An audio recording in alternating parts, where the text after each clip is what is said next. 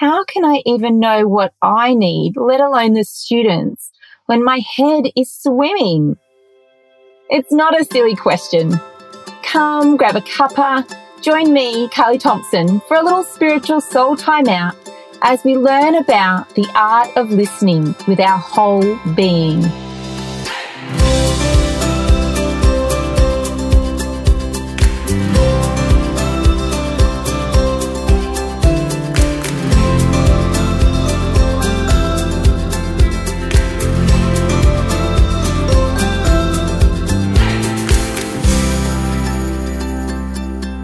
In her book, Atlas of the Heart, Brené Brown writes, "Connection is the energy that exists between people when they feel seen, heard, and valued, when they can give and receive without judgment, and when they derive sustenance and strength from the relationship." But how can we give and receive the gift of seeing, hearing, and valuing others when our own head is swimming with all the things we need to do? The things to improve, the things we messed up, the things we are anxious about or stressed about. Anne Voskamp writes, "Listening is a radical act of humility." Radical act of humility. It's a gift to be heard and seen and valued. Have you ever been in a conversation where you're trying to tell somebody something, but they're not hearing you? But then they're trying to tell you something and you're not hearing them either. Sometimes we are so caught up in our own thoughts that we forget to listen and to truly listen to other people. Listening is a gift. Placing value on that person by giving them our ear is a gift. In essence, we cannot truly receive or give the gifts of seeing and being seen, of listening and being heard, and of placing value and receiving value until we create space in our heads and hearts to be still and to listen first to our Creator. The Bible encourages us in this over and over. In Psalm 62 verse 5, we read, "For God alone, O my soul, wait in silence, for my hope is in Him." This sense of waiting in silence, opening our heart and our mind to Him, it creates space in our brain. It gives us breathing room. It allows us to be heard, to be seen, to be loved. Job 6:24, "Teach me, and I will be silent. Make me understand how I have gone astray." Psalm 131 verse 2, "But I have calmed and quieted my soul like a weaned child with its mother. Like a weaned child is my soul within me, but I have calmed and quieted my soul." As teachers, we know that our students often need a little calm corner time or a mindfulness activity when they've come in from the playground. We know that sometimes issues have taken place and they just need a little calm space to be able to truly share and truly listen. So we create that space and time for them. The same goes for you and I. When do you intentionally create space to listen? First to God, then to the state of your soul. When do you take time to create meaningful connection with the one who created you, who loves you, who sees you, who listens to you and values you deeply? Why not give this spiritual practice a go before you jump into bed each night with a little peppermint tea in hand? You can really do it at any time in the day, but for me, it works well at night time before I go to bed. And it's a spiritual practice called the Daily Examen. You can read more about it in a blog post I wrote. I'll link it in the show notes for you. I use this exercise to help clear my mind of all the things that, make your head get a bit swimmy. It allows time for me to listen, to hear from God and just be attentive to the movement of God in my life, to know that I've been heard and I've been seen by Him. And it's often a time where I feel really valued by God. I first came across this exercise through my spiritual mentor, who then recommended I read The Ignatian Adventure, Experiencing the Spiritual Exercises of St. Ignatius in Daily Life. Author Kevin O'Brien writes, St. Ignatius believed that we can find God in all things, in every moment, even in the most ordinary times. And I couldn't agree more. I like to jump into my bed at the end of the night, like I said, with a little peppermint tea. And I start with a little mindfulness of God moment. I consider all that I can see and hear and taste and smell and touch and how I'm feeling in that moment. Then I work my way through these 5 exercises. Okay, I don't actually always do all of them because sometimes I fall asleep. That is the reality of being a teacher, right? Can't even make it through a page of a book sometimes before bed. But you find what works for you. You might use one of these. You might use a couple of them. You might fall asleep in the middle of them. Whatever works for you.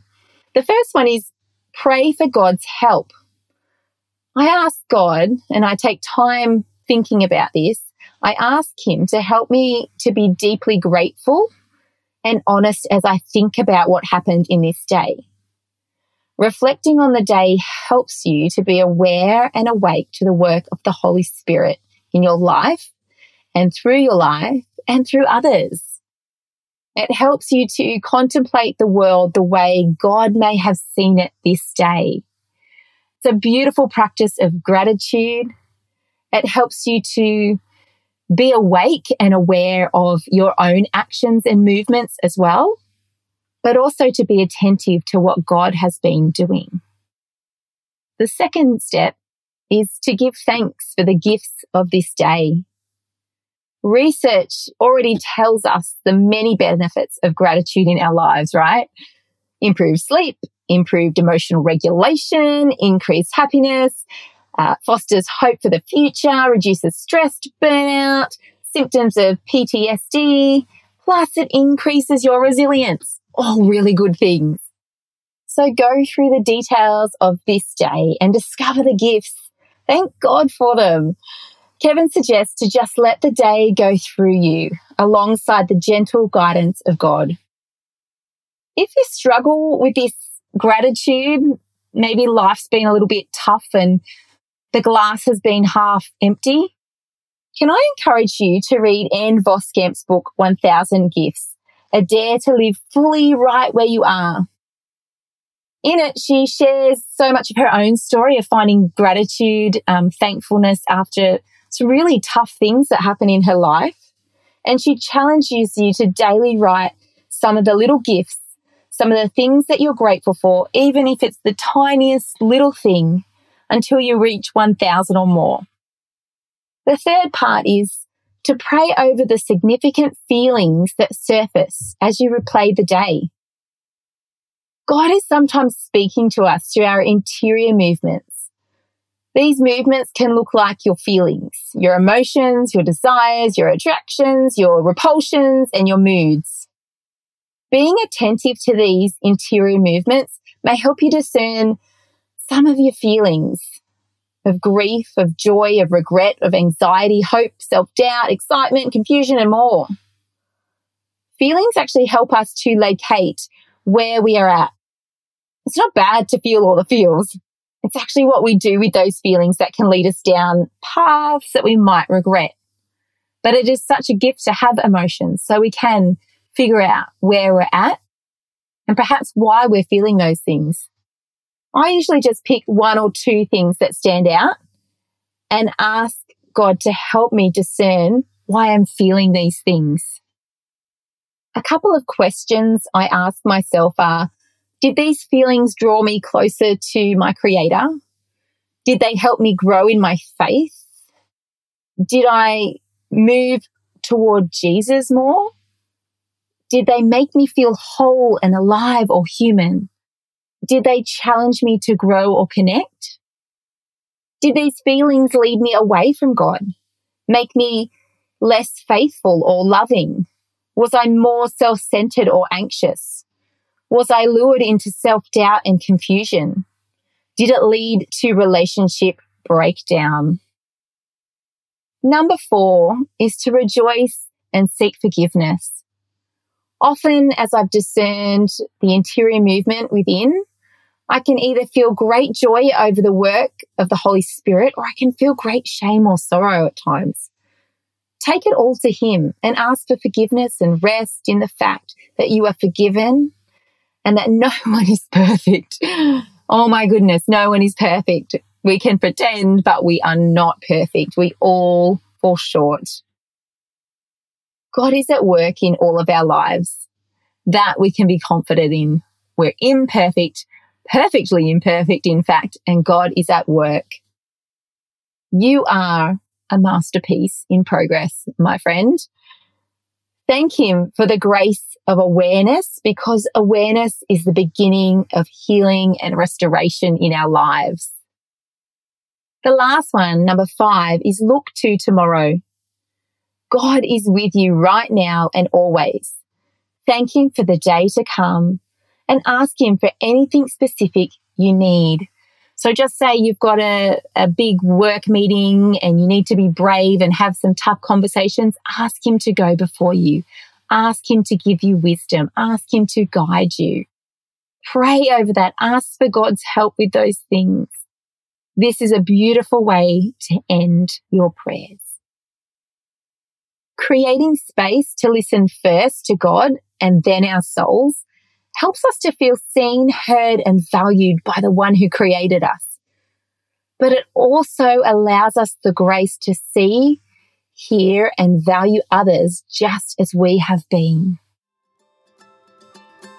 Today, I will create space to listen to my Creator. He sees me. He hears me. He loves me. I can see others, hear others, and value others too. Thanks for joining me for episode 8 of It's Not a Silly Question, a spiritual soul timeout for teachers. You can email me your so-called silly questions around soul care or teacher hacks or spiritual growth at carlythompson.com. If you enjoyed today's episode, please leave a review, hit subscribe, or share this with your teacher friends. That would be such a blessing.